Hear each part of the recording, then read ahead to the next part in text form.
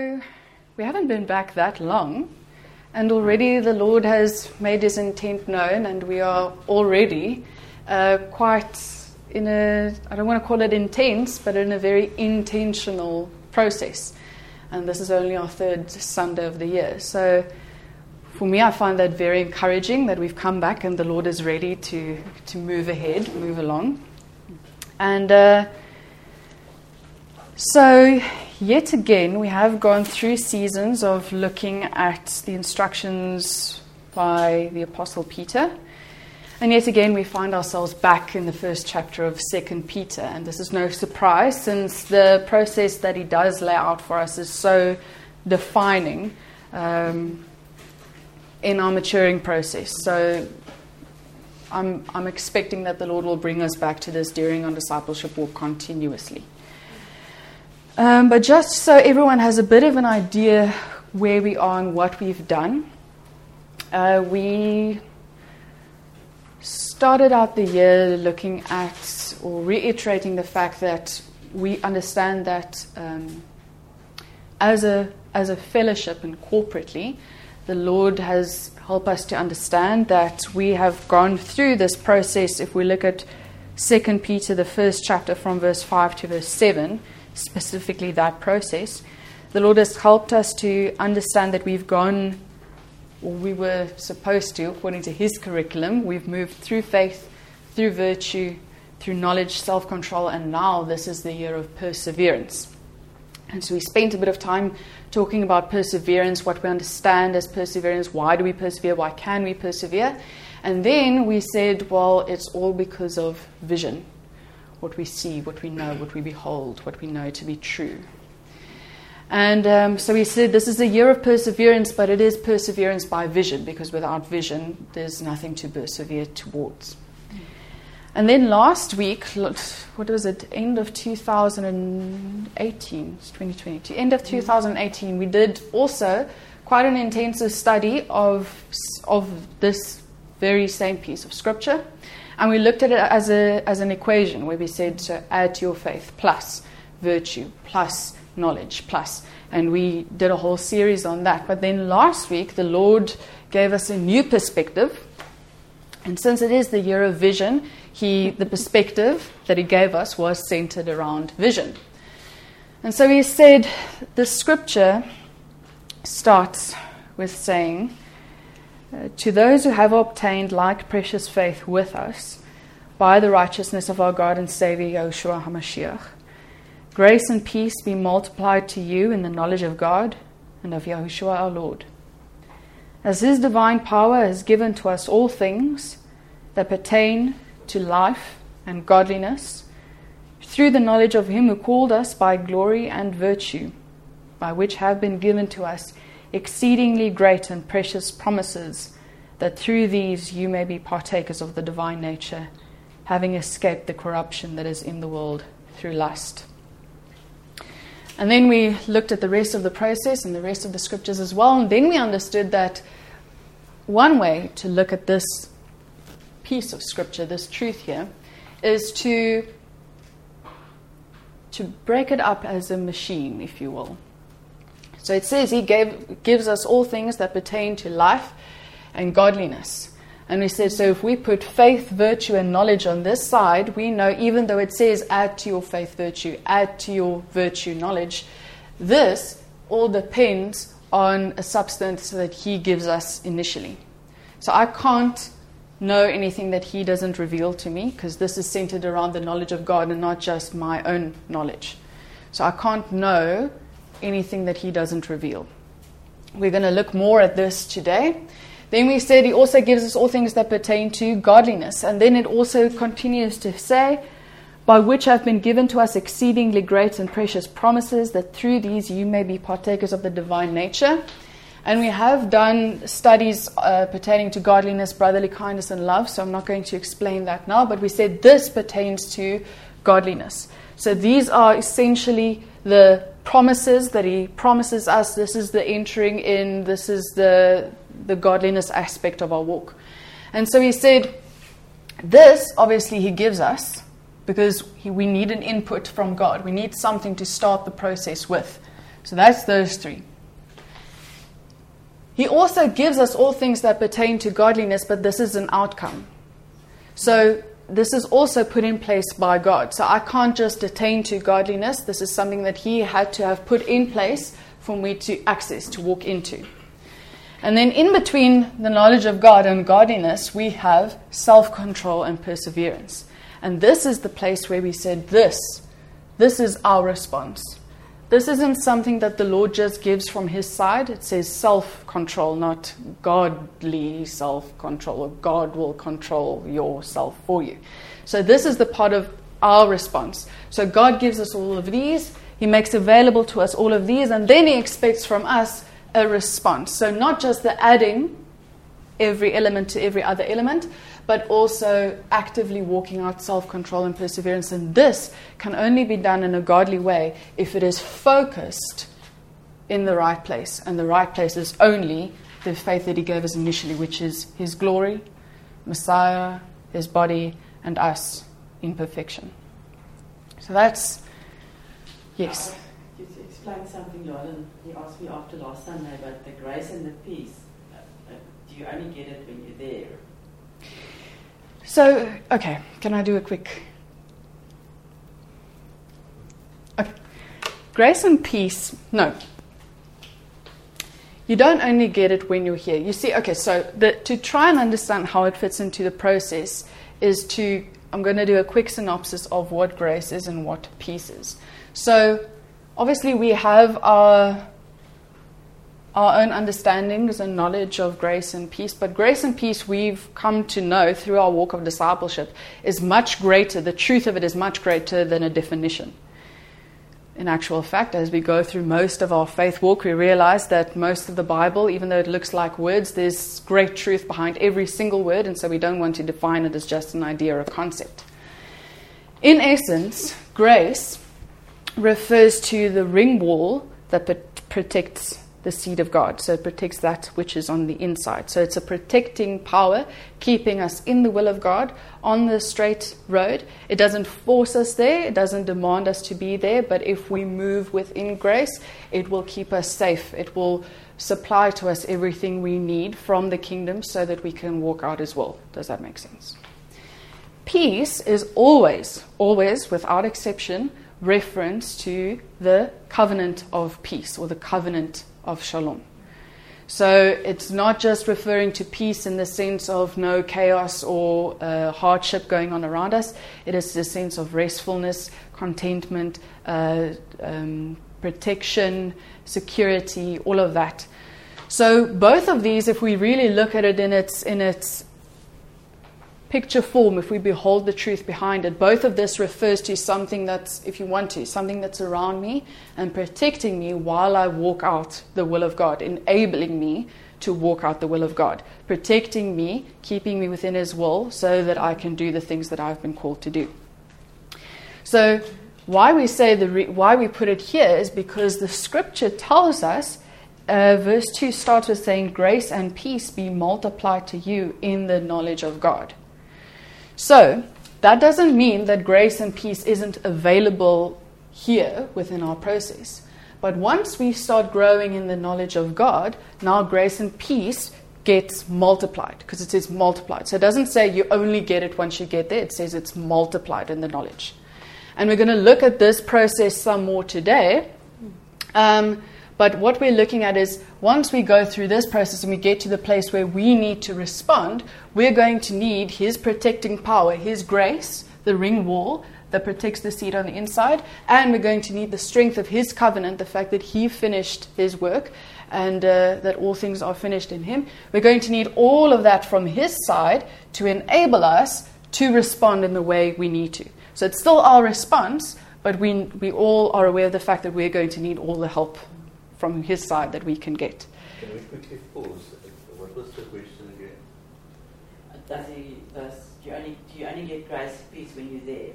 The self-control and perseverance, or is it there? Just quickly go. Of course.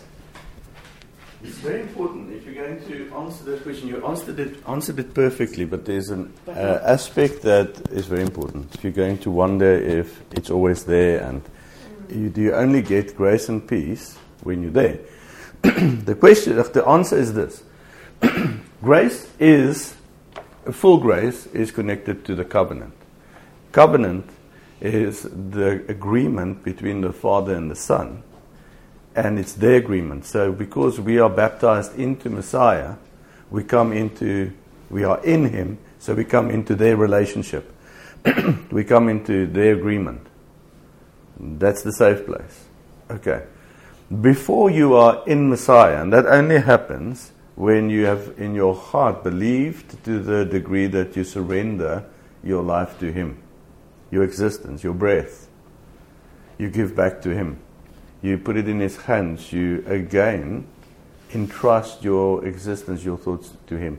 So with other words, you lay down your own will, your own life, and you believe that He is the giver of life, is the one that gave you breath, and that you should bring it back to Him and give it back to Him. Now that we do in baptism. Before baptism, grace only exists in this form towards you. Grace is the working of God bringing you to the place where you are ready and able to give your life back to Him. Does that make sense? So grace is working towards the person that's not yet in Messiah only in one way.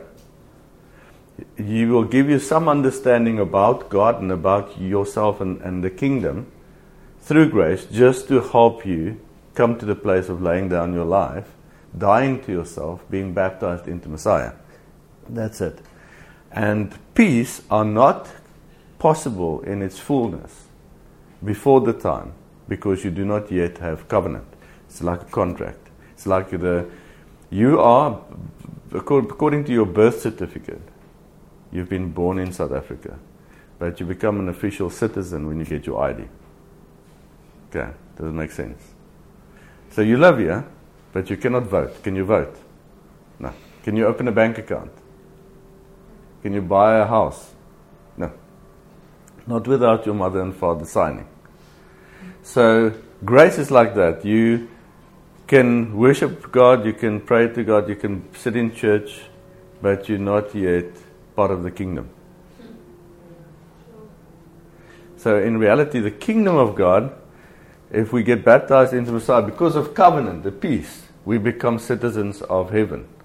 So right now, you are allowed to stand just outside the door, and someone will pass you some food through the door from the kingdom, but you're not allowed to go in. Doesn't make sense.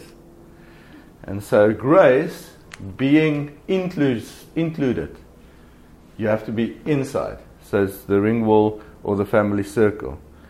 But without baptism, you can't be included yet. Doesn't make sense. And that's very important to understand. So, right now, full grace and full peace cannot be available to any person. It's a matter of fact, a person that is drawn by grace to God, to that place, and you start realizing, I have to believe in God, I have to trust God, I have to surrender my life, but something is keeping you from it. Peace will start to decrease. Everybody hear that? Peace will become less and less and less. Anybody noticed that in life before you got baptized? For some reason, the harder you try, the tougher it gets. When you were 10, you were happy. By the time you reached 14, you were depressed. How did that happen? Peace will decrease. The longer we resist God, the less peace. So that's to answer that question very clearly. This will not long-term be available to the person that is outside of Messiah. It will become more and more unavailable. It's very important to understand that. Sorry for the interruption. Okay. You're still the boss.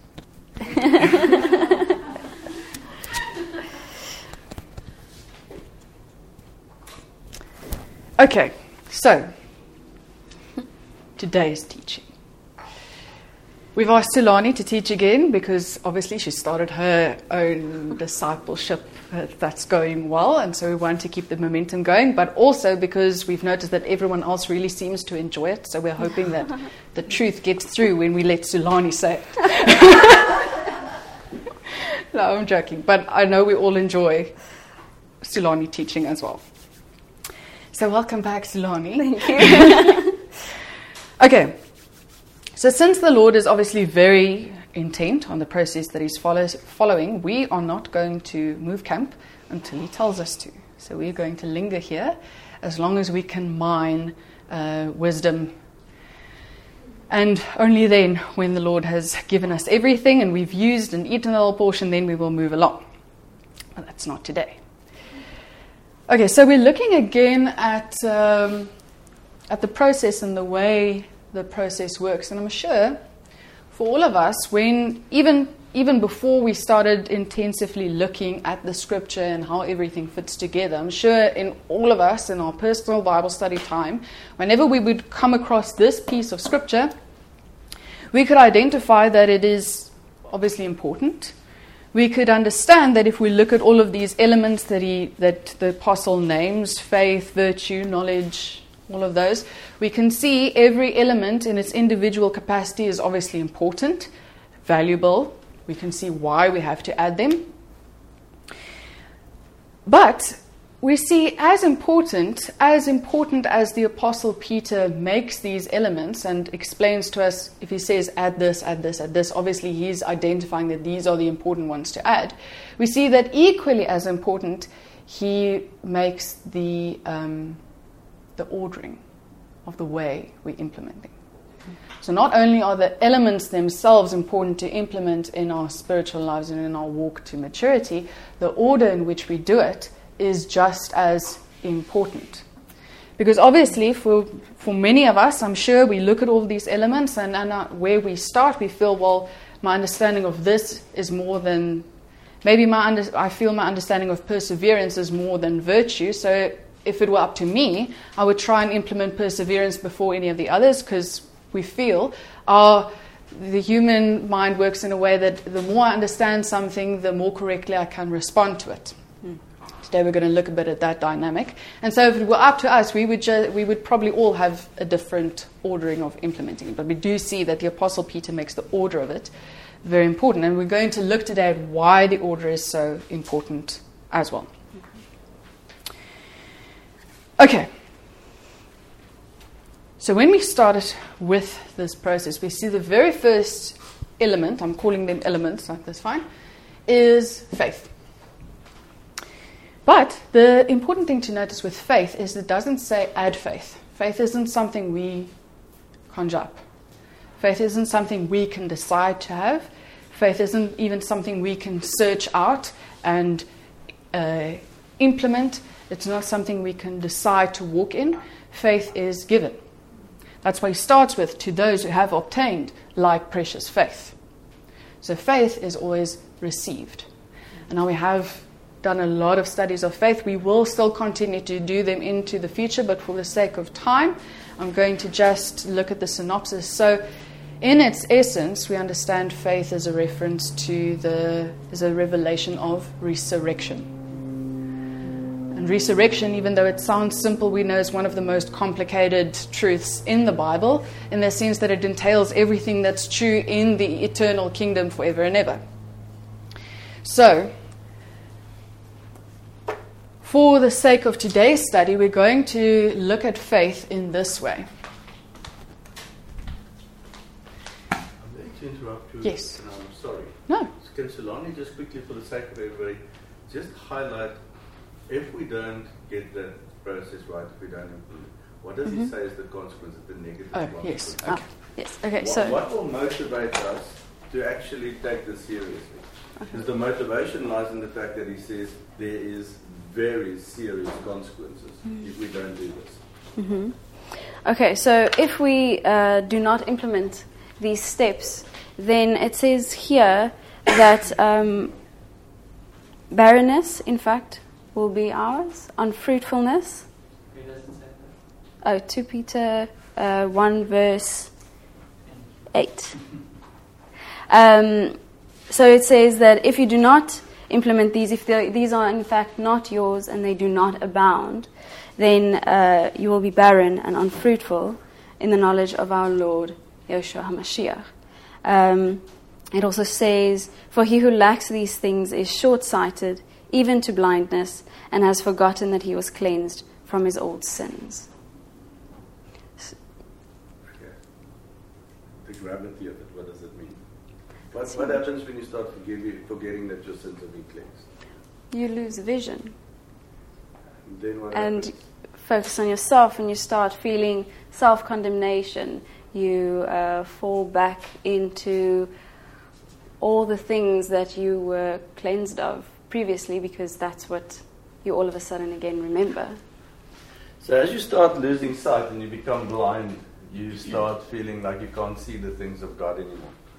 You can't see your own potential anymore. You can't see your calling. You can't perceive your calling clearly anymore. You can't perceive the destiny that He had for you anymore. Then you can't have access to the hope that for any person that started believing, there's a hope that forms in you. All of a sudden that hope becomes darkened. And before you know it, you're looking at your circumstances, that which is close, because you become short-sighted. And what's the life experience then? It's wonderful, isn't it?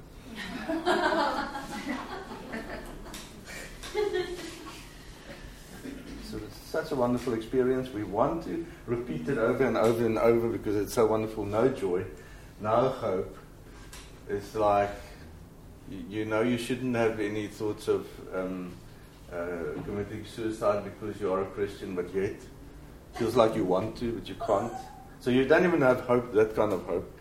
Okay, so I'm being dramatic. The fact is that the Bible says that you become short-sighted, that you cannot do anything if you're not going to follow that process in sequence. That's what's going to happen. You will be barren. It's spiritual barrenness. With all your good works and all your trying to share your faith with others, you just cannot see any fruit where others are actually starting to live in the fullness of God as well. And unfruitful. I'm going to leave it there. Now, we might be motivated to try. Okay. So for today, okay. Faith, given, faith, resurrection. For today, we're going to look at faith in this way. Faith always first pertains to the eternal kingdom. So finished work, I'm going to say eternal kingdom, but obviously this also is a kingdom and everything that it pertains. Okay, everything that it implies. So always first the kingdom, then as we break down faith, because remember it is a road from the finished work towards me. So if we look at the road and we look at it backwards, it's always first about the eternal kingdom. Secondly, when we look at the dividing line of heaven and earth, the spiritual realm and the earthly realm, the moment it just bounces over that line, it becomes the body. This includes not only the body that is alive in our generation, but it is generationally. So it refers to the entire salvation plan, the unveiling, the prophetic unfolding of God's plan and how it pertains to every generation of the body, the perfection of the bride, etc., etc. And then thirdly, faith is about His purpose for my life and how my life fits into the plan and the kingdom. Okay. Solani, will you please explain to us, give us an example of this from the Bible? Yes. Okay. So if we go and look in the Word, we can see that Abraham's life explains this and depicts this very well. When Abraham meets the Lord, the first thing He shows Abraham is His eternal kingdom, is His finished work, the New Jerusalem, and all gathered into Him. He shows Abraham the finished work. And that's what he beholds. Then the Lord comes and He shows Abraham on this side His legacy. He comes and shows Abraham his descendants that he will have, what his life entails here in context to the body, in context to what he will leave behind within the body. And then the Lord comes and He comes to Abraham, and only then He tells him what his own purpose is, the purpose for his own life, and he gives him a son which then would go and continue within the plan of the body and then towards the eternal kingdom. And so since Abraham is the father of faith, his life is obviously, that's why when we're going to look at faith, we're going to look at how the Lord did it in his life. So always first the kingdom, then the body, then my life. If it goes in the other direction, then we can see how that's going to mess up quite a few things. If it's never from the perspective of how can my life benefit the body so that we can become a kingdom. You see? Because then the kingdom is dependent on my life. So it's a perspective thing. And so keep this in mind, because everything we're going to do today is going to look at this ordering. So, okay. Another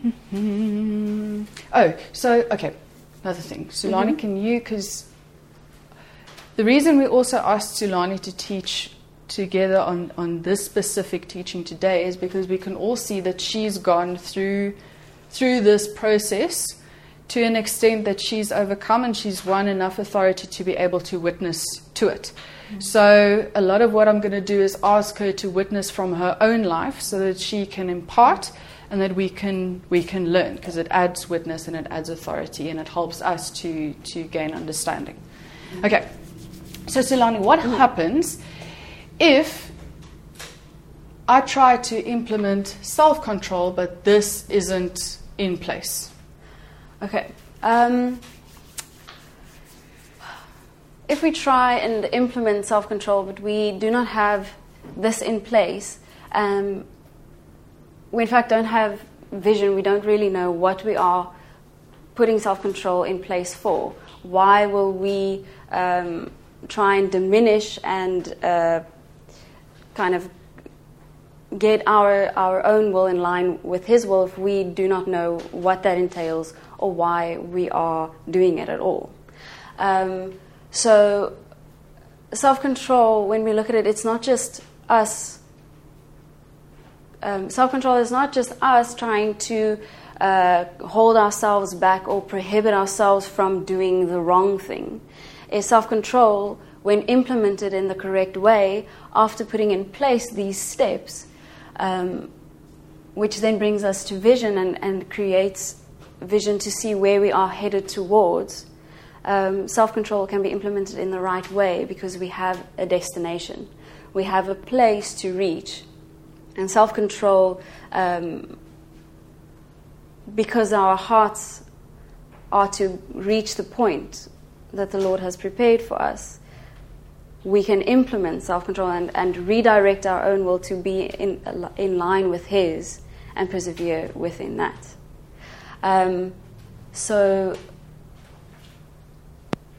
Okay. So can I go a little bit back? Is that fine? Okay.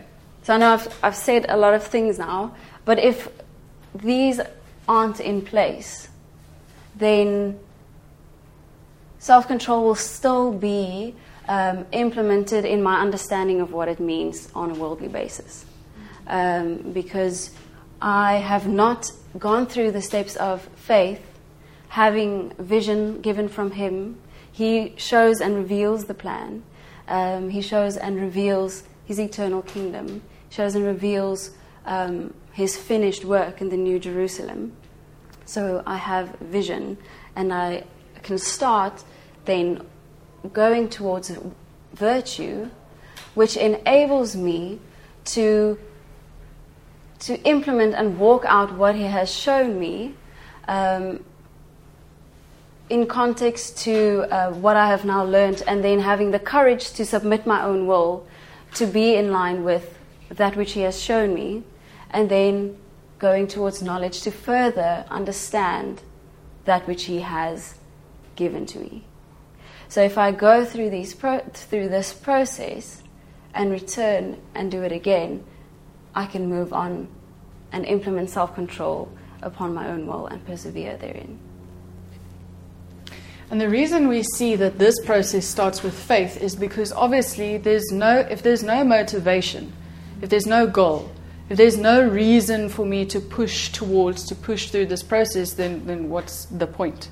So for instance, self-control, perseverance, every single element we're going to see depends on the faith, the vision, that which I can see, that which I can behold, that which I know is true eternally. Okay, so we always need a goal to move towards. So we're not going to explain faith any more than that. And in preparation, we all felt that the Lord is placing a lot of emphasis on virtue. Now we did, yes? I'm going to interrupt, because there can be a goal. If we have not been taught, led, according to the scripture, the Apostle Peter gives us this process of discipleship. But it's not a widely taught process of discipleship, although he makes it very clear that you've got to add this to that to that. You've got to add to your faith, virtue, and then knowledge. If this is not in place, if we don't have the vision that the reason we're going to do this, the motivation is that, according to what he showed Abraham, there's the New Jerusalem. Oh, there's all your children and their children and their children, generations of them, in the New Jerusalem, according to resurrection. And this is why I want you to leave your father and your homeland where you live, go to another place that you don't even know where it is. There I'm going to give you an inheritance. If that is not in place, then we come into church, we come to faith, and then we will find motivations. We've all been there. What motivations will we find? I want to be a better person. I want to be, for me, a good Christian. It happens. We have to find some motivation, right? Nobody has to find what the motivation should be. So I'm going to be better. Then we hear about the gifts. Oh, I might have a prophetic gift. I want to be the prophet. And then I go I want to be a leader in church. That could be highly motivational. I want to be. So you come into church and you sit in the back. Then as you get used to the church, you go and you move to the middle. You feel more like I belong. Okay?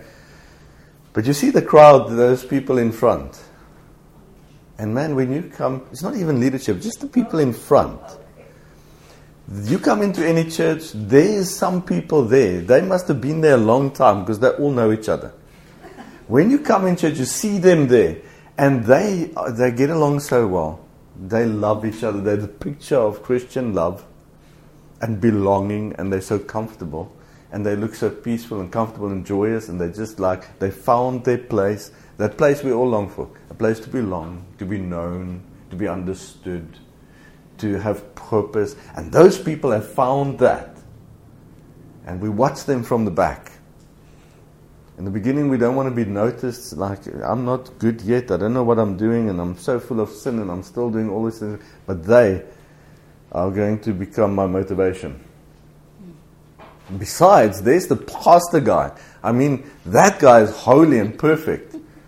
And, and he's going to motivate me. Isn't it? And then the next form of motivation can come in. I want to impress them.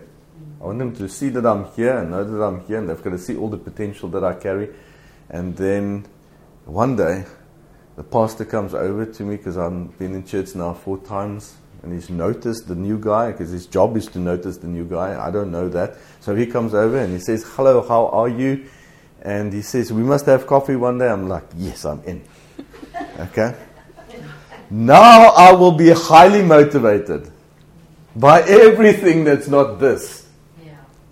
So we've got to understand that we're not saying, we've got to differentiate that if these motivations are not in place, there will be other motivations that are worldly, that are self-focused. What I'm trying to say is, all those motivations will be about me. I won't admit it to myself. I will insist that all those motivations are about God. I'm going to learn. I'm going to get better in the Word. I start memorizing verses. I'm doing it for God. No, I'm doing it so that I will fit in better. And they'll like me and accept me. And one day I'm going to be a leader. Then I'm going to be an elder. And then I start even desiring to be a pastor one day. So many young people, when they come to salvation, they just want to be in ministry in some form or way. Okay, so now I start reading the Bible. so that I can be better at the Bible, so that I can reach my goal of being one of them. Kingdom, His glory, eternal perspective, that's no longer really my motivation, is it? I am my motivation. So that's very important that we put that in place. This is why this true faith, biblical faith, having a revelation of the kingdom there and me in the kingdom as part of the godly family, that we have to develop first, understanding that. So that all that cancels out all the other motivations. Then virtue. Why virtue second? Because virtue is innocent courage. Not selfish effort. I'm going to stop there. Okay.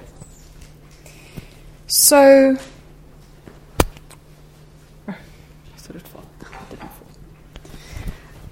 fall. Okay. So we did start looking at virtue a bit, last Sunday, and then we looked at it a bit on Thursday evening.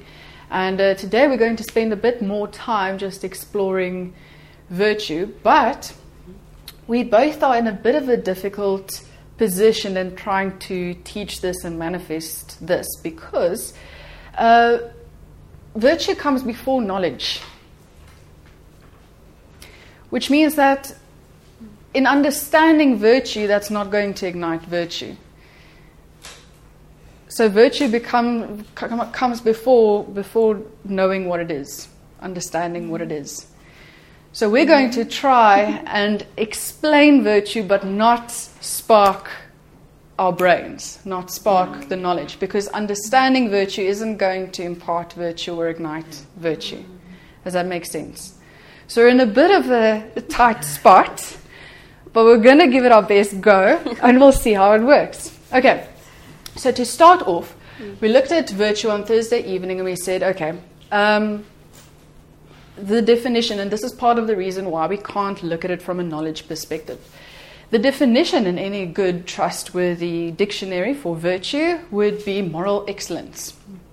Now, moral excellence, we said the definition comes from a Greek background, which means that it's somewhat abstract, which is weird because a definition by definition should be concrete. And yet we see that through time, applications, because the meanings of words change in context to culture, etc., there's always, definitions tend to be subjective, even though it is supposed to be concrete. And so if we look at moral excellence and we try to apply this to the Bible and to the Word, and we look at moral excellence from a biblical perspective, it should then refer to moral excellence would be perfection or something really close to it. Which would make no sense, because this is only the second step in the process. What's the point of a process if we're going to start with excellence, with moral excellence, with perfection? See where the problem comes in. So it can't be that. Okay. Now the second thing to notice is that although the process starts with faith, faith is given. Virtue is the first adding element. It's our first response. It's the first thing that starts with us responding. So we know the Lord gives us a revelation of faith, but then there's a response. And virtue is that response. Okay, so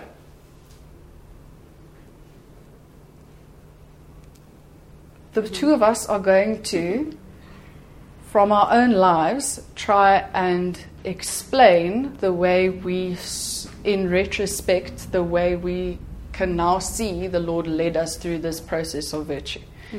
Okay, so Silani, will you please explain to us? All right.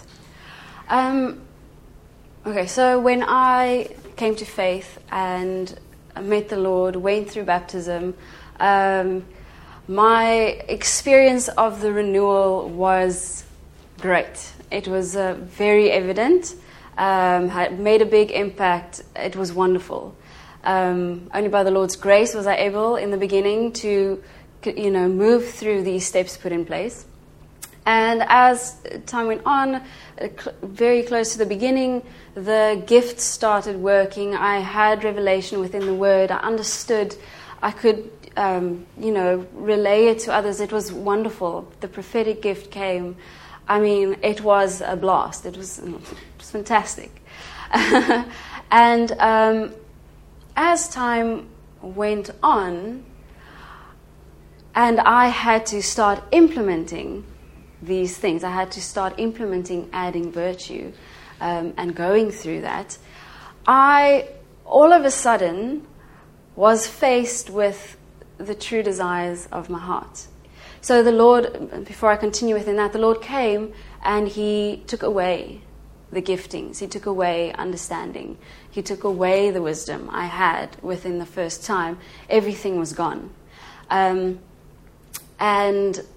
I went through a time of, you wonder what is happening.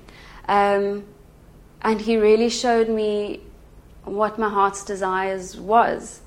And I realized that although whilst having these amazing gifts and revelation and wisdom, I told myself and thought, I want this so that I can serve the body, so that I can add to the body. But when He took it away, I realized that although I thought I wanted to serve the body with this, I in fact desired the gifts. I wanted the gifts. I enjoy moving within the gifts. And I realized I wanted the gifts for myself, so that I could be better, so that I can help the body, so that I can minister to the body, so that I can bring worth to the body. And when that was revealed, it was quite a bit of a shock. And I think within this process, I had to go through and really search my heart, that now that I know this is here, what am I going to do? Am I going to go back? Am I going to look at what He has given me and move within who I saw I am, but only through Him? So who I saw I could be in His will and within His plan, but understanding I can only be this if it's Him. If it's not me, I won't be adding to the body. I can't minister to the body. I can't be this amazing prophet. It's not how it works. It's in fact through His resurrection, through His justification, through His righteousness, through His innocence, and through implementing courage to embrace Him as being that in me, I was able to continue again and move to further understand Him, to further get to know Him, to further get to know His will, His plan, and then return again and continue within that way. So just practically, while you were in that process, I'm sure, because obviously when we look at virtue, it is a bit of the hazy spot in this line of elements. So I'm sure, because you knew you had faith, you knew He had revealed the plan to you, and you knew there was potential. Did you try in an effort to, because obviously you were aware of the fact that you felt a bit stuck. Yes. And obviously then you tried to progress as well as you could. Yes. So how did it work trying to then add knowledge? Man, it was not fun. Were you able to truly acquire godly knowledge? No, I was able to acquire knowledge, but in fact not godly knowledge. And it sparked a sense of pride, a sense of, but I know what the Word says. Surely this must be true. I know this is what it says. And I'm sure because you're a good person. Obviously, you tried to implement self-control. How'd that work out for you? No, terrible. It was didn't go well. Interesting enough, I could identify where I was stuck. I could identify why I was stuck, and I somehow even could identify more or less what I needed to do to not be stuck. And yet, I didn't implement it. I didn't do it. And I still just grabbed for the Word. I just was like, but at least I can read, at least I can just read. Maybe this will help me in a different way. Yeah. So, and then it took you obviously a process of repentance. Yes. And then you Very mentioned much so. the courage. Yes. So then in the end, what it took for you to progress was the courage to let go of all your motivations and the desires of your heart and to progress into His will and His ways. Okay, so, yes. To just highlight that with everything you try, you need to go back to the next step that He gave you. Yeah. Yes. That sequence. And this is part of what so as important as knowledge is, it's not going to mean anything. You won't be able to progress into knowledge if you actually haven't gone and implemented virtue.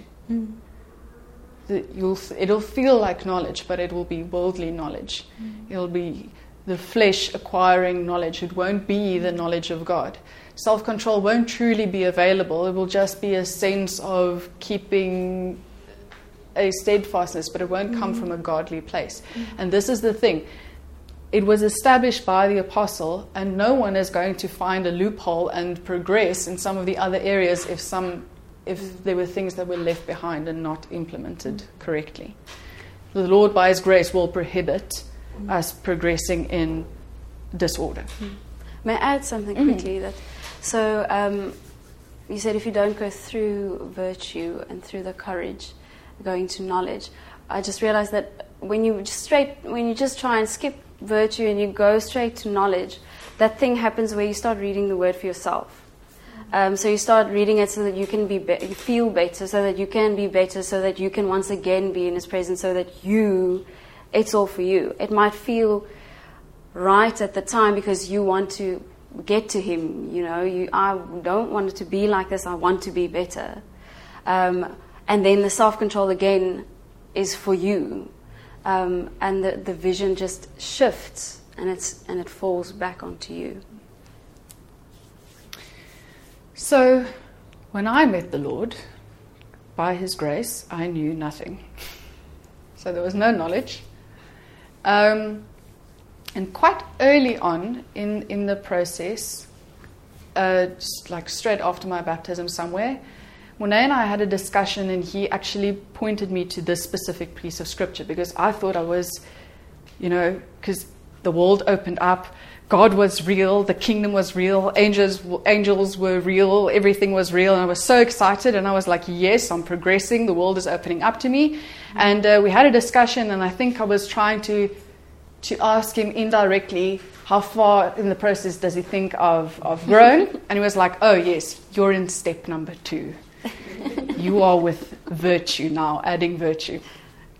And he said, this is the process, but you can't move on from there until you've added virtue. And I went, awesome. And I left, and he didn't explain to me what virtue was or how to implement it, and I didn't think to ask.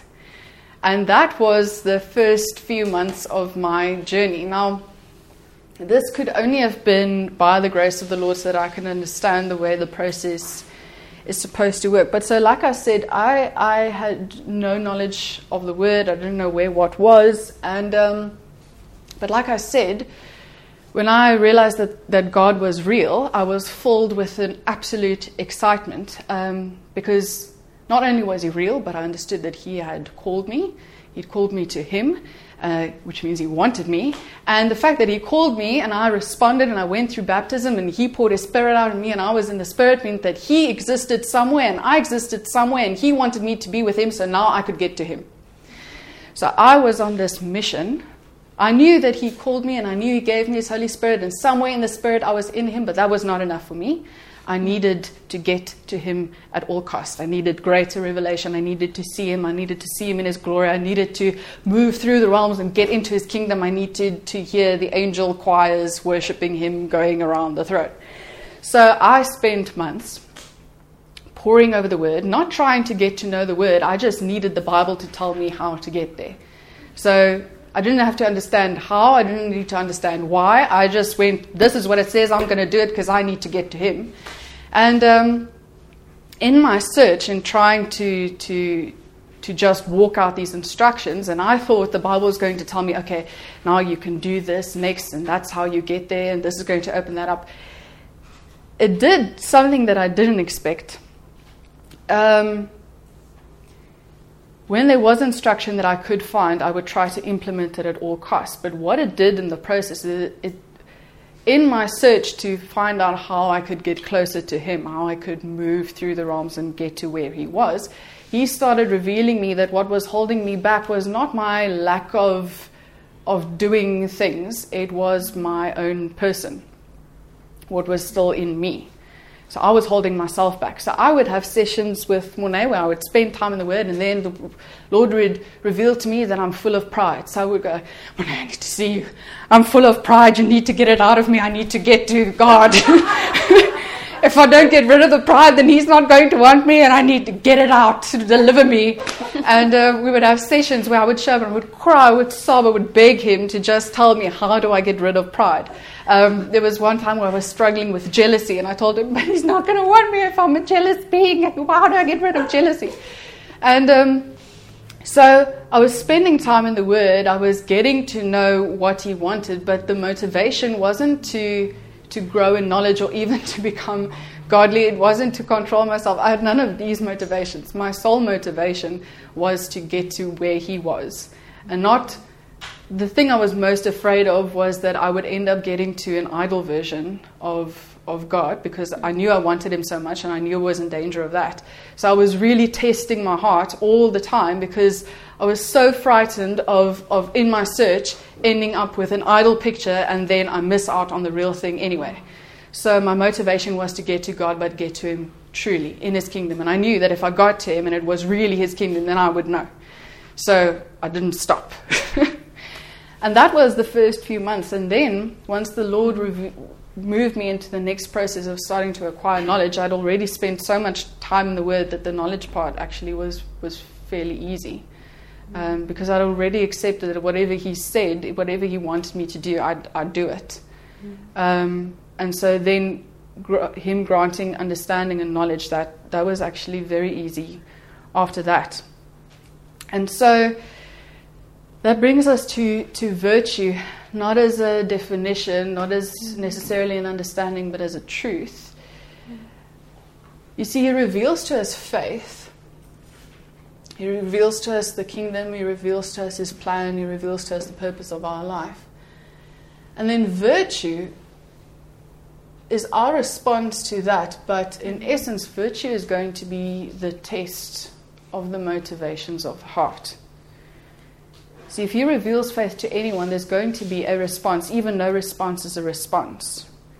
Virtue is going to test why. Why are you responding? Why do you want what He's shown you? Why do you want to move to what He's revealed to you? He's making it available to you. So it's not that He doesn't want it for you, but why do you want it? Why do you want to move towards the goal? And this is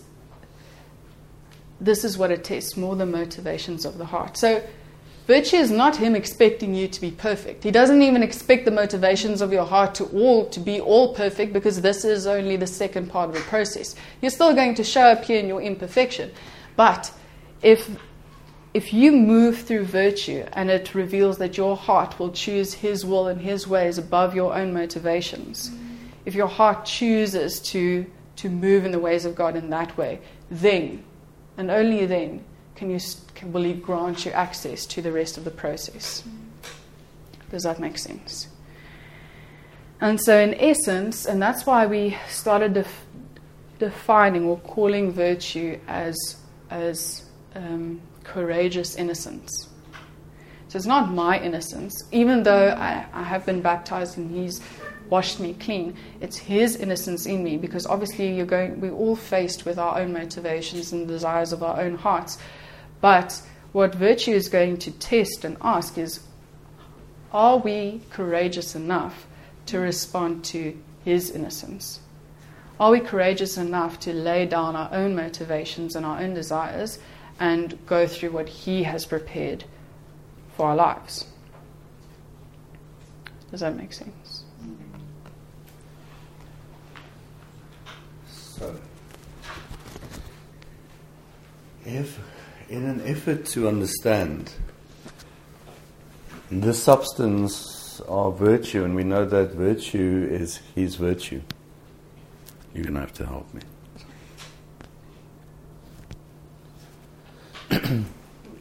So first thing to understand and remember is that when we come to Him and we respond, our first response is a faith response.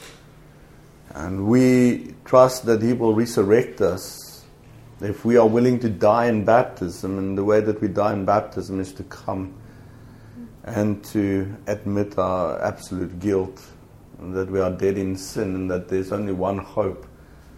The hope of His righteousness and His mercy towards us, His grace towards us in calling us to Him so that He will forgive our sins and resurrect us into eternal life. That was the first faith response. Now we've got to understand then that the virtue step is His innocence and purity. His purity, His innocence, exhibited through the courage that He had to implement. His innocence, His virtue, that came to earth because He courageously were willing to become human. Then courageously were willing to live on earth for 30 years. He was a carpenter. The Son of God, the King of Kings, the one who would have all authority and dominion. He Himself said He could call out and armies, hosts of 10,000s of angels would come to His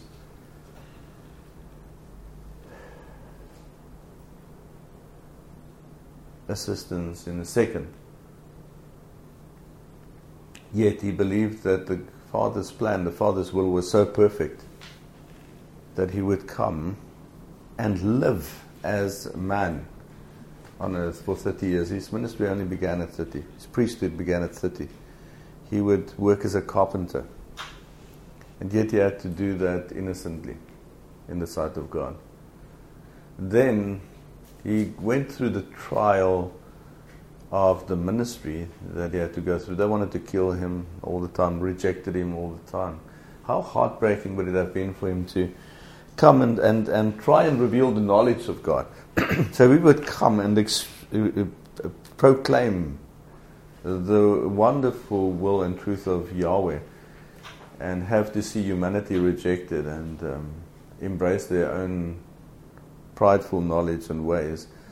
And then ultimately, of course, He had to go through everything that's connected to the cross and His dying. More than that, if you want to even get a glimpse of what the substance of virtue would be, is on the cross, after all that they've done to Him, after all that He had to endure, He says, Father, forgive them, for they do not know what they have done and they're doing. So just I hope that it's expanding our own perception of virtue. And so we're not going to just get stuck at the point where He proclaimed us innocent, He justified us, He washed us with His blood. It becomes a returning to that point all the time. His virtue, His standard of virtue. Okay, we've got to understand that it was courageous, powerful. Another very important, I have to put this in place, and this is what that experience was. All the stuff that could motivate us, all the idols in our human life that could sway us. George Washington, who was it, that said, "What, no man has such virtue as to resist the highest bidder. No man has such virtue as to resist the highest bidder." So this is what it boils down for each and every one of us. When his brothers tempted him, he turned his back on his brothers. He did not forsake the sacrifice on the cross for the sake of him loving his mother. It could not have been easy hanging on the cross, willing to die when your mother is the one crying in agony? What was he looking at from his vantage point on the cross? That's why he teaches us you have to forsake mother and father and brothers and sisters. And then the big idol, children. For parents, children. See, this is in these areas where virtue will get tested. Really tested. No, I will not forsake the truth. I will not compromise on the truth of who God is, the truth of His plan, the truth of who the Lord is and what He has called me to for the sake of my children, for the sake of no other thing. So can we just very quickly reconsider this step? We have to return, repeat and redo on many levels. So when he was tempted, he was offered power and riches, everything that you could imagine. Virtue is the lesson that we get out of the temptation of Messiah. Virtue. Courage. And the courage comes out of what? Knowing. So that's what happened with you, that you could get through it without knowledge. Vision. Looking at the right thing. Did vision develop for you eventually? Eventually. Vision started to develop within me when I was willing to lay down my own will, when I was willing to embrace what I could perceive, no matter how small it was. I told Nadia I had a session with them one day, and before that specific session, vision, my perception and understanding of vision was I need to see, as in picture. I need to I need to see the picture where I'm going towards, what I should look like, what is it that He has prepared in a very clear visual form. So like an actual vision or a trance. Yes, like an actual, that was... And unless He grants you that, you're in trouble. Yes, and I was in trouble. And I remember, this didn't come up, but she mentioned that you should always remember that vision is understanding. And that changed so much for me. Because I then realized if I could just understand who He is, just as a start, and move towards that. If I can start, as soon as I started understanding Messiah-likeness and just endeavoring to walk that out in my life with that which He supplied to me, vision started to increase.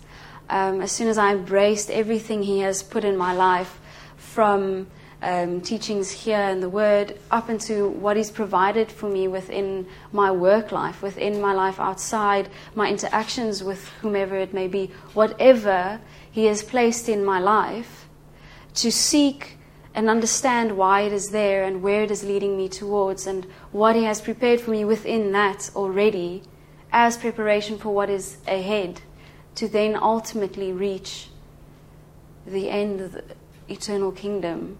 I had to understand the body on this side and how I fit into it. But I had to have the courage to simply just walk out what I understood at that stage, to implement what I knew, to implement these steps within what I understood at that stage. And slowly but surely, He has started to increase my vision and my understanding within His eternal kingdom, within His body, and then also within my own personal life. So would you mind explaining to us how knowledge fits into this process? Yes, you can assist now and then. No. Okay, so once I moved through faith and the virtue to embrace what I understood and actually implement and start walking it out, I needed to go back to a place and understand what this means. How do I do this? And this happened in reading the Word, because there he explains who he is. He explains what steps are needed to take. I'm immediately reminded of the principles. Within reading the Word, principles are lifted out. How you ought to live, how you ought to walk. And once that has come and increased and I understood the plan and what he has shown me, I once again had to go back, virtuously check my heart. Is my heart in the right place? Am I desiring these things for the right reasons? Why do I want to implement the principles? What is the purpose? Is it for myself, or is it for his purposes to get closer to him, to walk in his will for my life according to what he has prepared? And so it's a continual cycle, faith, virtue, knowledge, where knowledge, it increases and gives way, or increases the understanding of what he shows you, so that you can have the courage to implement it within your life. So who here with the initial revelation of faith knew and understood exactly what he showed you? When that first spark of, oh, something's happening, how many of us completely understood and knew, oh, this is what's happening, he's showing me this, he's showing me that, he's showing me the plan, this is how it works? That happened with anyone? No? Okay, so we all understand that he gives us faith, but there's no knowledge, there's no nothing. So even with that initial faith giving from his side, let's face it, none of us knew what was happening. We didn't understand anything. We just knew that a response was necessary. So the very beginnings of this cycle, of this process, is very small. He's going to show me something. I'm not going to know, understand what it is, but my heart is going to respond. And this is what virtue is. It's the heart's response. And only once we get through that do we get to a place. Once we've gone through the virtue step in the correct way and we've implemented and we can now progress, then only do we get to a place where he's going to start to reveal to us, to help us know and understand what it is that he showed us in the beginning. So now we start to increase in knowledge, we start to increase in understanding from the Word, from discipleship, from members of the body. Now we can start growing in our understanding. Oh, this is what he showed me. But obviously this is going to lead me back to faith, because the more I understand it, obviously this is bringing me back here. But now, once I find myself at faith, I can't go just back to knowledge. I have to go through virtue again, because this is the order and there's only one order. But now, because I have a greater understanding over here, the walk through virtue is also going to be greater. And then the revelation that I'm going to receive, or the knowledge and the understanding I'm going to receive, is going to be greater, but this leads me back to faith. And so this is a conveyor belt, not separate from that, but in some way on its own, because it continuously grows. But as it grows, it adds to virtue one of the sub-elements of virtue that is called weight. So in the studies of virtue throughout time, one of the elements of virtue that has been identified is a sense of gravity. Do you want to explain to us how that gravity works on the road that we walk? Okay. Yes. Okay. So once weight gets increased and authority increases through the implementation of virtue, there's a sense of groundedness settles in within the road that we are walking. Now that we can now start perceiving the road, and we in fact have the weight to keep us on that road, to continue on that road. So obviously as we move through knowledge and the faith increases, we are able to a greater and greater extent perceive the road in front of us. Now obviously, I'm sure for all of us, it's much easier to stay on a road that we can see. Okay, so the clearer the vision gets, the easier it is to stay on the road, theoretically.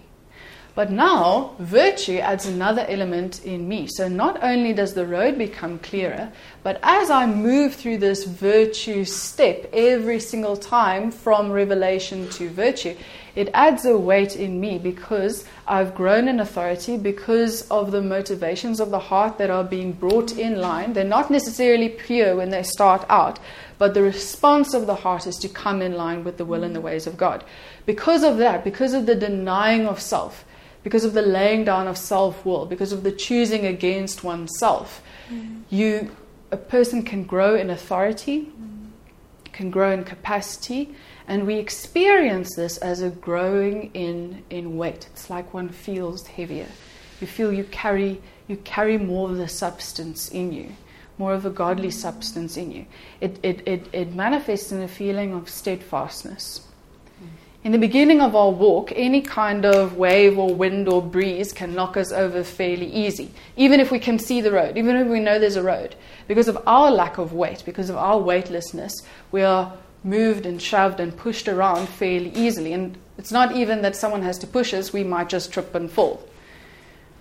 But as we go through this process, the weight in us increases, and this gives us a sense of gravity, a sense of centeredness, and a sense of steadfastness. And so it becomes easier to stay on the road. Even if there are trials and tribulations and things coming from everywhere, the more we move through this, the easier it gets to stick to the road.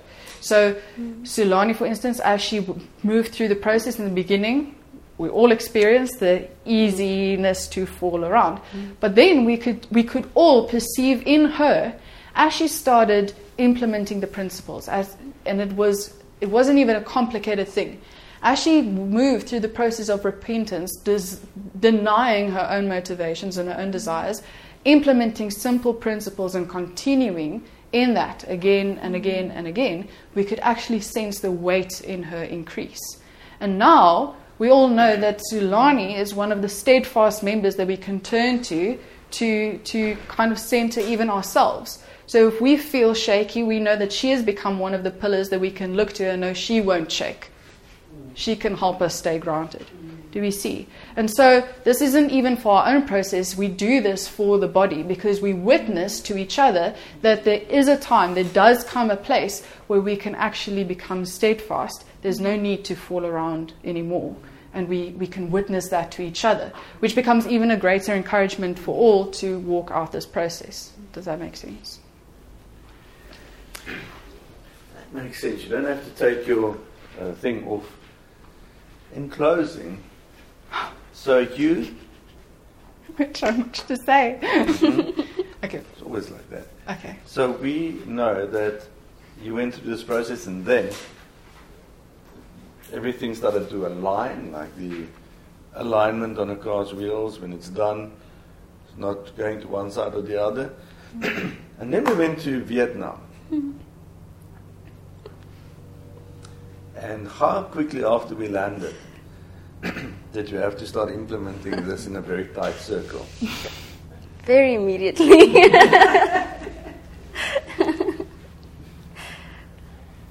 Easy, wasn't it? No. What happened in Vietnam? What made it difficult? My own will, my own desires. So here you were doing better. You started implementing the steps. Mm-hmm. We all saw that you were now again on the road. Vision was established again, and you looked like you were flying.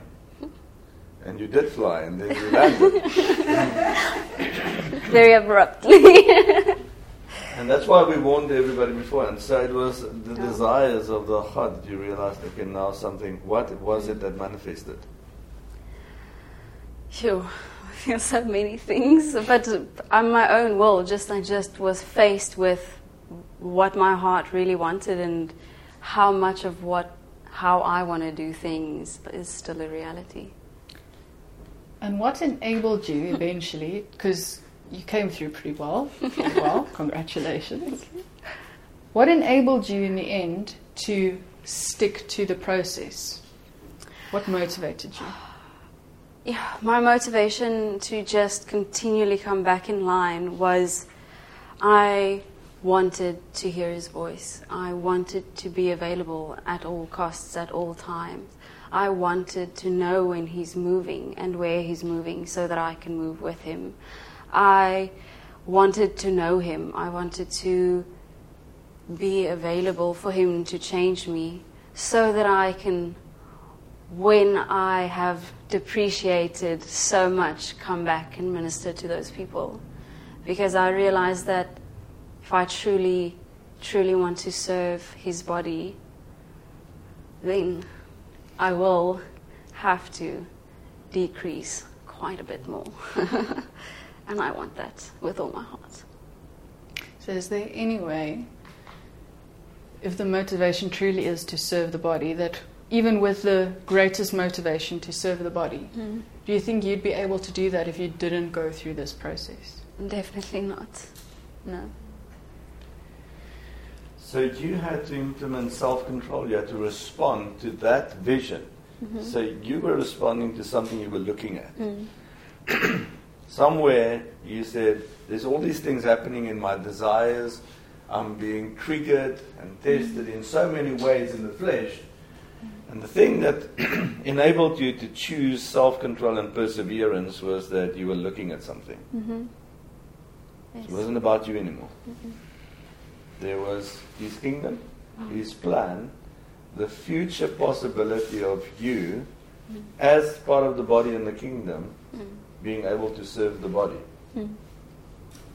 And so through those days that you were tested, you could enter into self-control. Although it wasn't easy, you were still feeling all the temptation. But remember, sin isn't when you're tempted. Just because you're feeling the temptation doesn't mean that you've done wrong or that you have fallen or stumbled. So when actually we are experiencing the temptation, we're still okay. We can hold our position. And that's all you had to do right then. And the thing that enabled her to get through it was the virtue that had been practiced and established in her before. And that virtue was simply courage to stay innocent, according to his plan. That vision. It's the big picture vision that enables us here to get through it. And if we don't develop, if he doesn't develop for us the big picture vision of his kingdom, the reality of his kingdom, the reality of his glory, and us as part of the glory, the body, the big picture, then that's when we don't get through the tests. And in virtue we have to deny ourselves and we have to turn our back on every other idol and desire. That's what virtue will demand. If we have, the truth of virtue in the heart cannot be denied and cannot be faked. If the virtue is not there, compromised upon, you cannot pretend that it's not there. It will show. And it will simply show by a person giving into your own will. You will go, I know that the kingdom is important and I know that the will of God is important, but I'm still going to do what I want to do. I'm still going to say what I want to say. I'm going to choose myself. That's the opposite of virtue.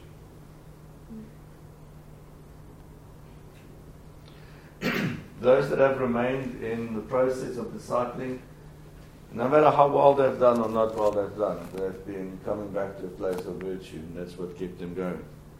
Every time people fall away from and they go back to the comfort of religion, it's usually because they somewhere along the way they've chosen one of their idols.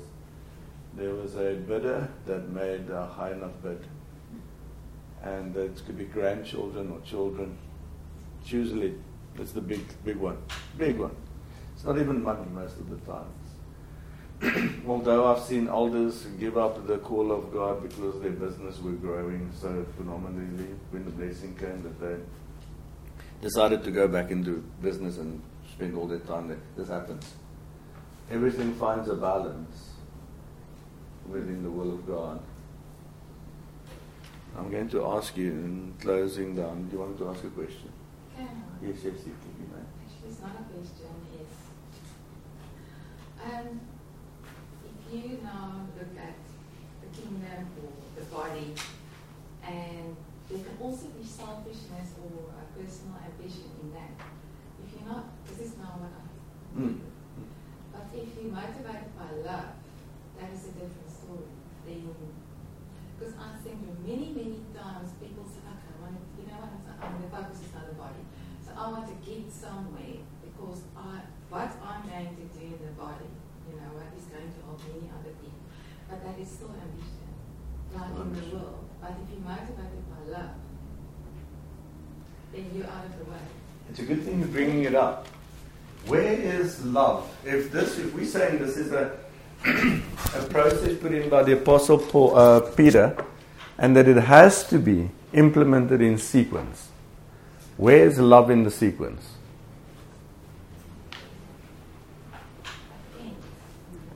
Strange. And in the beginning of studying this and trying to understand this, it really did cause a question to rise up in me. Because the way that when I came into church, into discipling, the way that they were always teaching this is that love has to come first. Love is the important thing. But the Apostle Peter puts love right at the end. After godliness, you would think that this process would have godliness at the end, right? Because once you've reached godliness, that's the ultimate goal. And there's a good reason for it. A very good reason for it. Because love is defined by the Bible itself, by the Word of God itself, as keeping God's commandments. And this, I believe, is one of the great corrections that will take place in God's true church in the end days, is that we will differentiate between humanistic love. The humanistic love is what is currently being preached by the Christian world. It's all about love. Just love each other.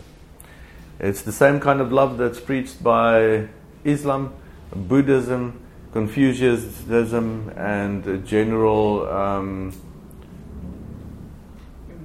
humanism. That's the love we've got to watch out for, and that's why he places love here. Love the Lord your God. You cannot love the Lord your God if you cannot implement the commandments and live according to it. And the implementation of the commandments was his first step to show us virtue. Because virtue in relation to the commandments means that we are going to have to deny all our base desires, all our base responses.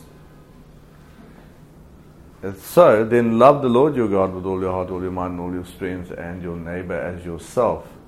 Why can I now love myself? Because I understand the righteousness of Messiah that has been imputed to me. And I understand that I will never have righteousness or attain to righteousness out of my own works or efforts. But I have His righteousness imputed to me. And therefore, I can love myself despite of my shortcomings, but never because of what is good or have been achieved by me. Can't love myself for that. I love myself because He deemed it good in His will to call me, to accept me, to justify me, and to receive me in Him. So I fully love myself. There's no part of me that does not love me, yet I deny myself because I love Him first. And this is a slight adjustment, and that is why we have to understand that when we try and take love from there and put love in there, we are going to again have a false motivation, because that love will have to manifest through works. We've seen it in the Christian world. Will tell you everything you need to know. People come to faith and immediately excuse me, they try and respond by loving. So they run out and they go start a soup kitchen. The problem is the people out there are not going to be grateful. They're not going to respond in the way that one would expect. And that process, when you start and try and implement love outside of the sequence, it's going to bring you to disappointment. Inevitably, there's going to be judgment that's awakened in us because we haven't been set free from through virtue in our hearts, and we'll go right back to a process of having to forgive people all the time. Yet, or we will have to try and do better, but the response is going to force us right out of humanistic love. So this process is still the best process. And this is a tight loop. We're not saying you have to take forever to get there, but you have to go through the knowledge of God. The knowledge is what He knows. Why was Yahushua able to forgive everybody on the cross? Because He knew the Father. He knew the grace and the will of the Father. He knew the judgment of the Father is righteous. He knew the Father. So the knowledge, that which God knows, that which the Son knows about the Father and the Father knows about the Son, has to replace all that we know, so that we will never fall back. So just, this is a tight loop all the time. And we're not saying that you should take forever to get there. Godliness is understanding that you are baptized into Him. You are ultimately reconciled in Him and part of Him as the body. And that's why you can love the body. Because we no longer perceive each other according to the flesh, but according to the Spirit. Because if you try and love the very beautiful, nice brother or sister that's with you in church, and you don't understand the big picture of us being reconciled in Him, made one in Him, then it doesn't matter how nice that person is, you're going to find it very hard to love that person over a long period of time. We have to understand that I look at Leon and I look at his full potential because he's been accepted by God. He will be godly. God is going to perfect him.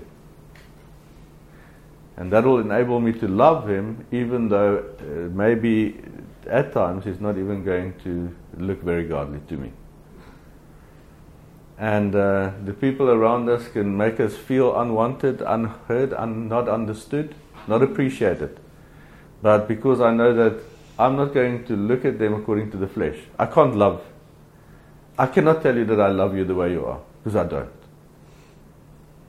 Honestly, I'm not going to love you the way you are. But because I know that He's busy perfecting you, I'm able to love you for the perfection in Him. We've got to move past that idea that God loves us the way we are. He doesn't. Firstly, He wants to kill us. The first thing God does, this is love. We've got to understand love right. When God loved me, He came to me and said, I want you gone.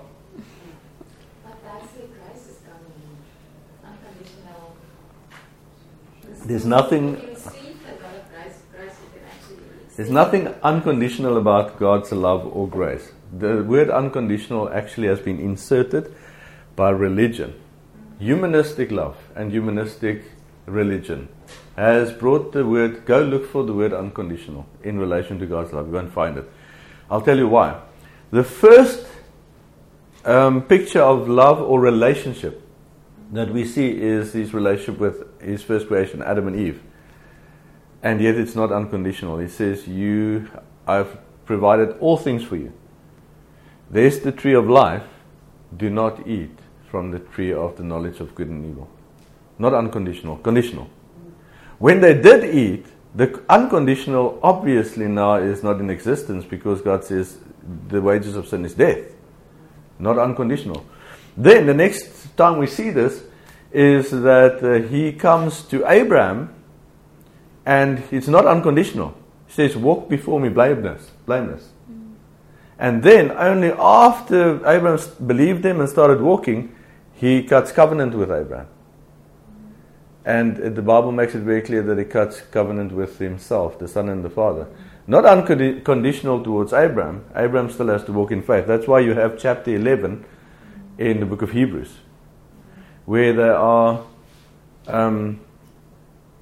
witnessed by God to have been faithful and have had faith, because it wasn't unconditional. The unconditional doctrine we have to be careful about. I'll tell you why. Because of baptism. Yahushua comes and He says, lay down your life, give up your life, hate your own life, hate your family, your mother and your father, turn your back on them. The person comes and says, I want to follow you, but I first need to go and bury my father or my mother. And He says, let the dead bury themselves. See, the unconditional doctrine, we've got to be very careful to have it in the balance of the rest of the word. There's nothing unconditional about His love. He will call us on the condition that we die in baptism and embrace resurrection, rebirth. That's the condition. Now, if I'm rebirthed in Him, now the condition is you have to stay in a process of renewing the mind so that we can get rid of whatever you thought and what you thought you were before. Conditional. Look at how many times Paul and Peter writes, if you continue in the faith. Even the bearing fruit. He says that a branch in me that does not bear fruit, what happens to it?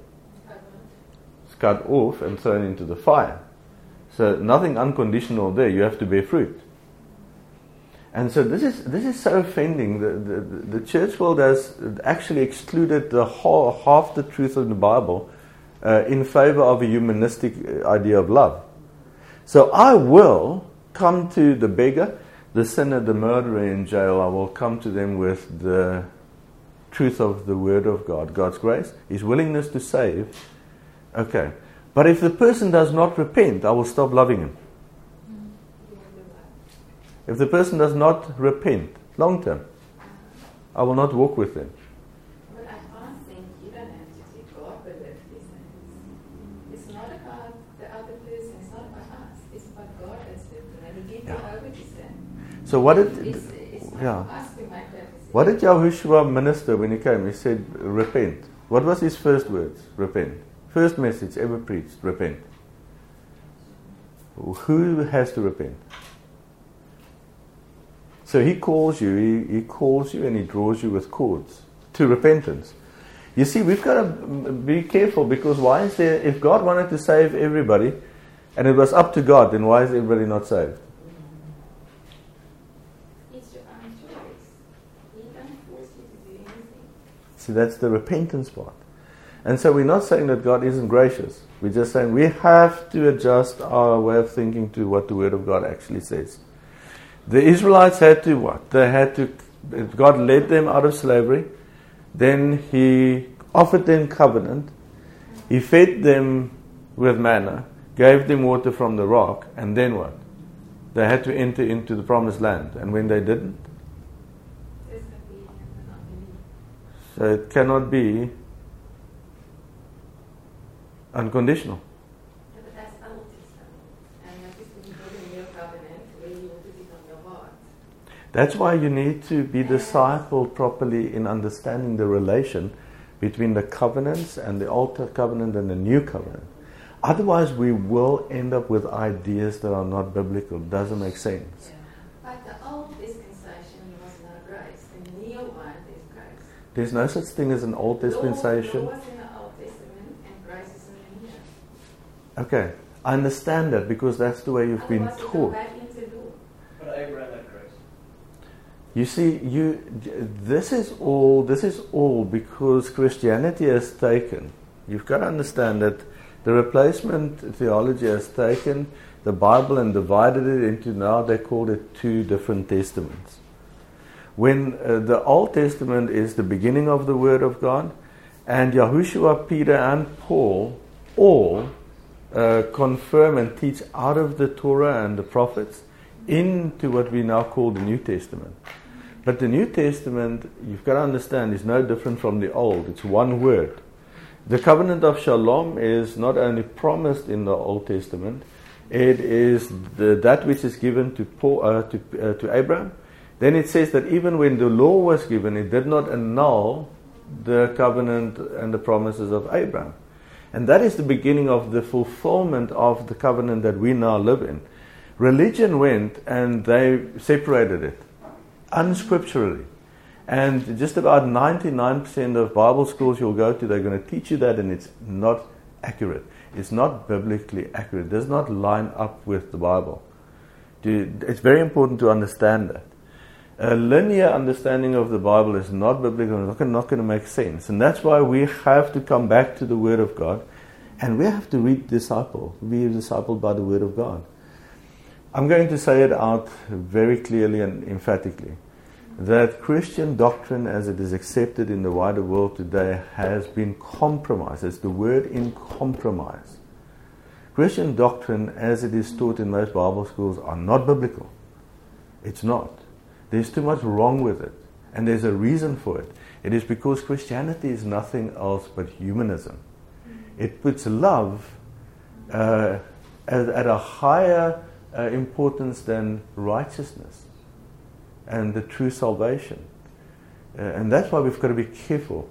We are going to make it very clear that all of us have come through that system, and the system never made sense. Their doctrine never made sense. The math doesn't work, things don't add up. And we are going to, part of what I believe is, we have to challenge every person that comes to the Word of God to say, let's find the stuff that they put in our minds that's not true. And let's get rid of it and let's replace it with what the Word of God really says. We have been indoctrinated by the agendas of man. It's a process of submitting to what it says instead of your opinion. And it's sometimes very uncomfortable. Exactly, it's very. It might be so angry I have to go and read and, oh, it's not true. And then I read in my quiet time. It says this and it says this, and you've got to get to a point where you have to make a decision. Do I stick with this? Or do I just accept that it says that? And I say, okay, I see it. I don't like it. Make me understand it or whatever. That's very important, Charlene. Thank you. Listen to Charlene. She's been through this. How many times did you want to not come back here? Many. That's my perseverance. Yeah. And virtue. Because what you heard, you didn't line up with everything you've been taught. No, some of it's not nice. It's offensive. It's offensive. And then you've got to make a decision. Do I go and make it nice? Or do I just accept what that says? And you had to go If check. you accept what that says, it makes a much nicer walk in the end. But there's a reward. There's a reward. There's a huge reward. Yeah. That makes that just okay. Yeah. It probably looked to you like we were just disagreeing with everything that you've known before, for no reason. But it's in here.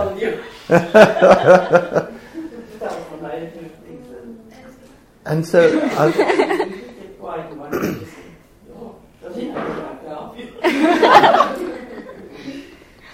and I think that's what's also happening in you, is that you're going to go through a process where you're trying to reconcile everything that you've known for years with what we're saying the Bible says. And the only way you're going to know is you're going to have to go check the scriptures. So the next step for you is, after this discussion, and it's right, this is a good, healthy process.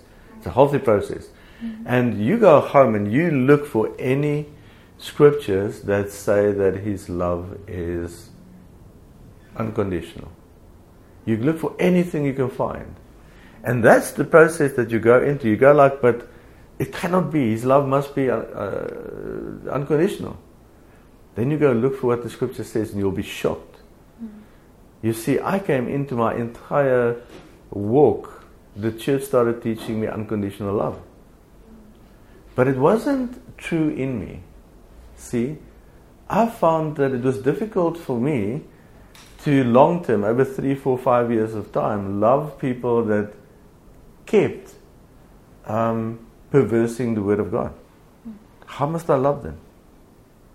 The truth in me was that I struggled with unrighteousness. Even the unrighteousness in me and in others, I struggled with it.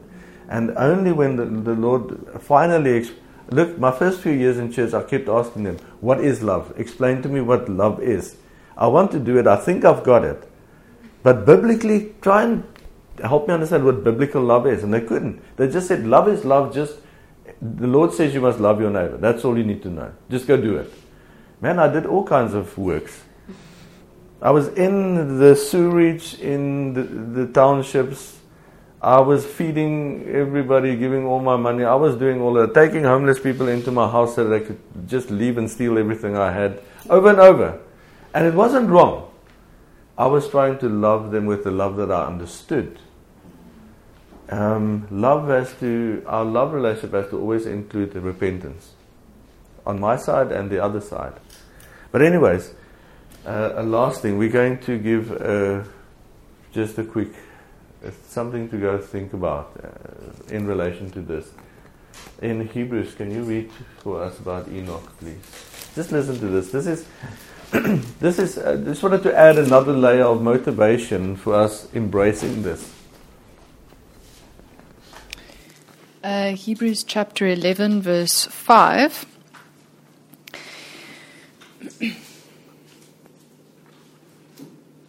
By faith Enoch was taken away so that he did not see death, and was not found because God had taken him. And before he was taken, he had this testimony that he pleased God. By faith. Okay, now this is where? This is Enoch, 7th generation, right? The 7th generation from Adam, faith. It says by faith, Enoch pleased God. Let's think about what it is saying. Okay, he doesn't have the Old Testament, he doesn't have the New Testament. This is before Noah. This is before Noah. Nothing has happened yet. Nothing has happened yet. They just left the garden. That's it.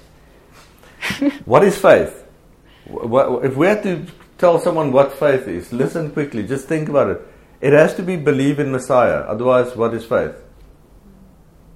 It has to be believe in the cross, right? The love of God.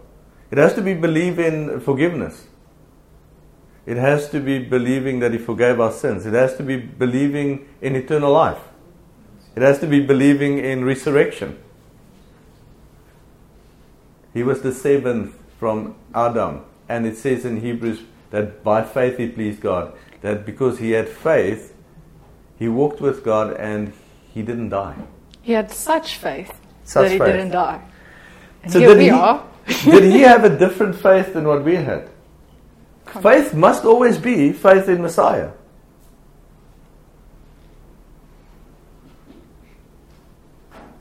Go watch the whole teaching about why was Abel's sacrifice accepted by God and not Cain's. Faith. Faith. What faith? What faith? See, they did not eat meat. Only after the flood, when Noah comes out of the ark, does God give them permission to eat meat. He was keeping sheep. Why? For the sacrifice. Why a lamb? Why? Because it was his proclamation of his trust in the sacrifice of the lamb.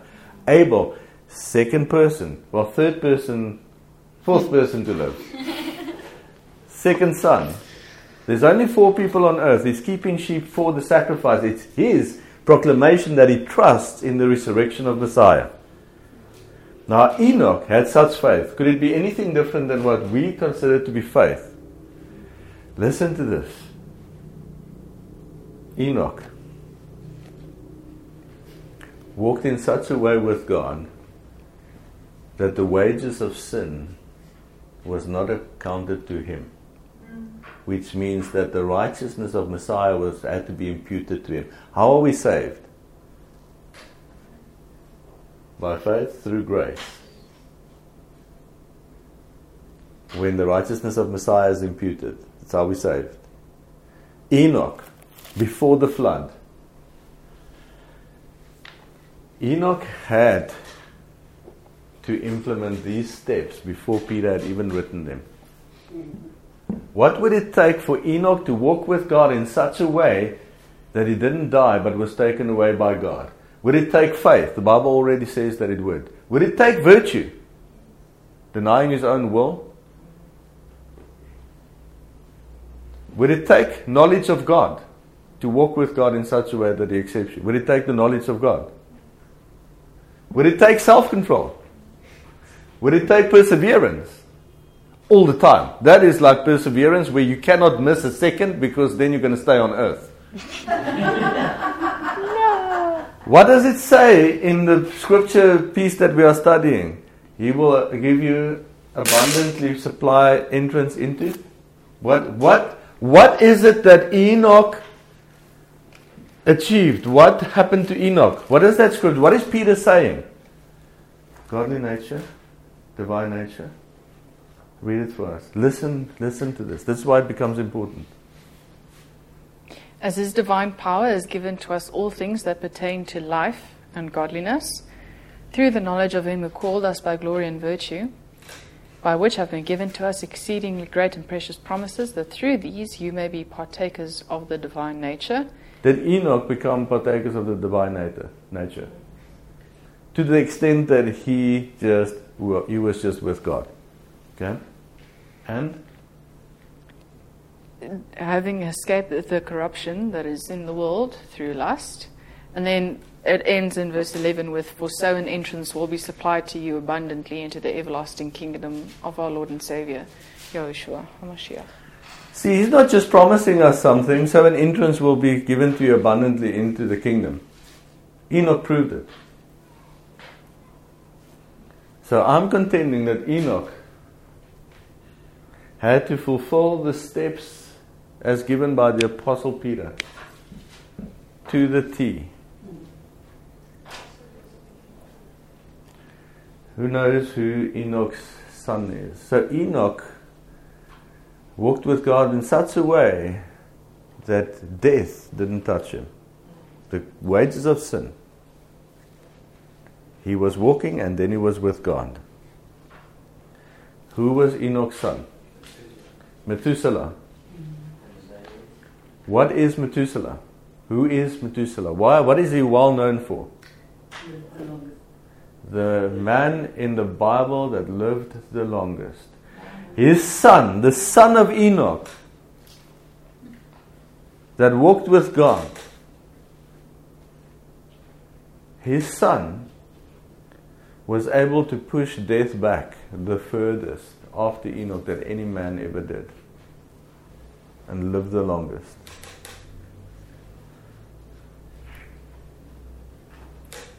No wonder Enoch was his dad.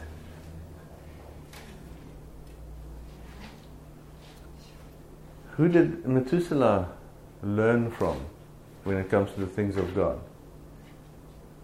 The guy that didn't die because he pleased God so much.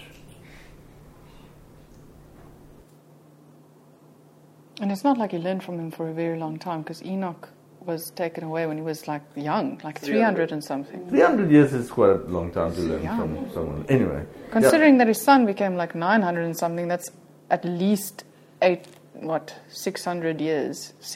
100 years without his father. So Enoch taught his son Methuselah the ways of God. Methuselah becomes the one that pushes death. Death is the consequence of sin. Pushes that back the furthest. And then Methuselah had a grandson. In the time when judgment and wrath came from God, and God was to destroy all of the world. Methuselah's grandson's name is Noah. Only Noah and his family were saved from God's judgment. Noah's dad was Lamech. His grandfather was Methuselah. Who did Noah learn from? Methuselah lived long enough to teach his grandson. And Noah and his family were saved. Enoch pleased God and walked with God in such a way that he didn't die. See, there could be many motivations to try and live out the instructions of Peter. So I'm going to do what Methuselah did. I'm going to learn from Peter.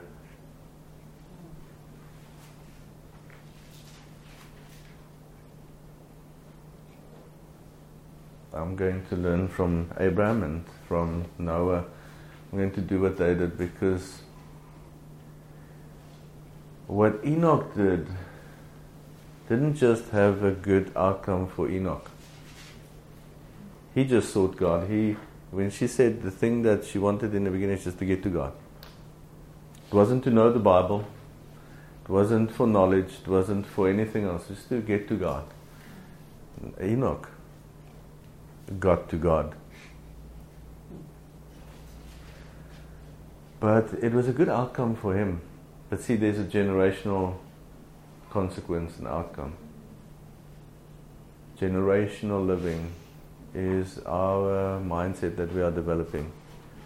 If I devote my life to walking in the ways of God, then we make the way for the next generation to walk in the ways of God.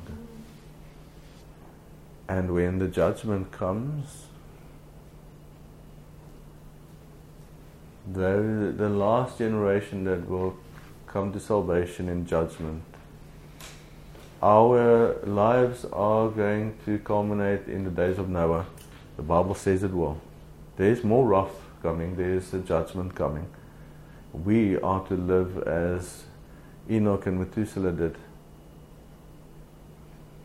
so that when the wrath comes, that Noah and his family will be saved. There will be a last harvest. We cannot continue in the ways of Cain. We cannot continue in the ways of the people before. Noah wasn't long after creation. Yet by Noah's time, man had forsaken the knowledge of God, all but lost it. And our conversation just shines the light on that very thing. We are living in a day where it looks like people are still studying the Bible. We've lost the knowledge of God. It's lost. We have traded it in because there was a higher bidder. Faith in God has become about, I don't want to go to hell, but I don't want to love God either. It's become humanistic, profitable to the flesh. There's two trees in the beginning. The one is the tree of life, and the other one is the tree of the knowledge of good and evil. They are both in God's garden, and they're both created by God.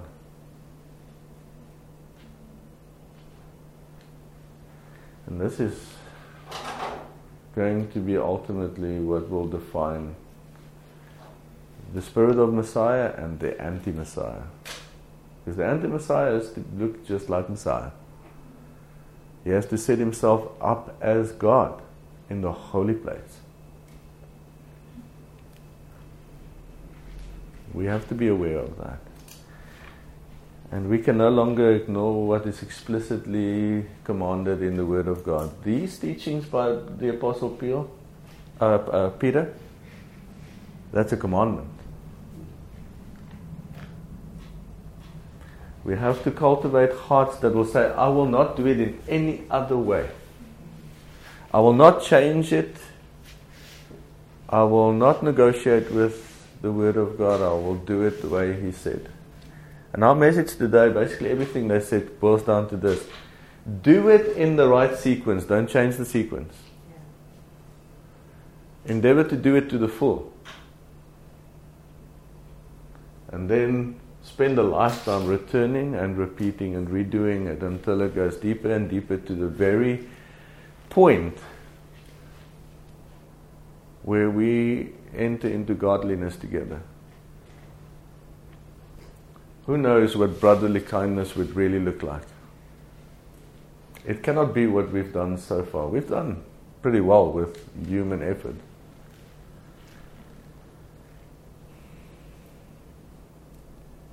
Christianity has established many schools and daycares and orphanages, soup kitchens, clinics. But the kingdom of God is nowhere to be found. Christianity has been bleeding resources into the world because we've tried to implement brotherly kindness and love in our way without implementing the other steps. We've gone into the world with a message of love. We go to the people and say, God loves you and I love you. It's a lie. I cannot yet love you. I'm going to try my best to walk out a road of discipleship with you if you will repent. And this is, yes. So that is what's happening in the church with many motivational stuff. Say to the one next to you, I love you. Or there's a lot of motivational stuff that happens in many churches. It's humanism. That's why after this we're going to have just a casual chat about philosophy, how it came about and how it came that man's search for God and truth became humanism. We have to understand that humanism looks exactly like Christianity and Christianity looks exactly like humanism. And that is why they've discarded the truth of the Word of God, because it's offending to them. You see, when he said, you will be reviled and you will be persecuted for my name's sake, why did he say that? Because the world is going to embrace their own kind of love, their own kind of righteousness and their own kind of truth. And when we come and we say, this is what the Word of God says, they're going to hate us for it. That's what I wanted to say. It's that we're not here to point a finger at them. We're here to point a finger at the Word of God. We're not here to look at what they're doing wrong. Our eyes are fixed on the Word of God. They will not come up with a bit that is high enough, or a threat that is severe enough, or an action that is painful enough to convince us that the Word of God is any different than the Word of God. By the letter of it, we will endeavor to walk in it. And so I want to emphasize that all our good intentions are not going to get the job done. This process and the other processes of overcoming as it is given, we have to learn to obey the Word of God exactly the way that it's written. That makes sense? So now please, every person go home, meditate upon the steps. Go. Have faith, the substance of biblical faith, not our idea of faith. Faith as in Hebrews chapter 11. Has that become the substance of my thinking, all that I have in my head about faith? And have I been implementing it, living it out? Then virtue, then the knowledge of God, not human knowledge. We did the teaching on the principles, basic principles of the world, and that the Bible says do not be conformed to it. All those things. Go check. Don't be afraid to say, look, step number 2 is not implemented and established in my life, so I now know that together with perseverance, you asked the other day, what do we persevere in? We persevere in faith, virtue, knowledge of God. That's what we persevere in. That is all for today.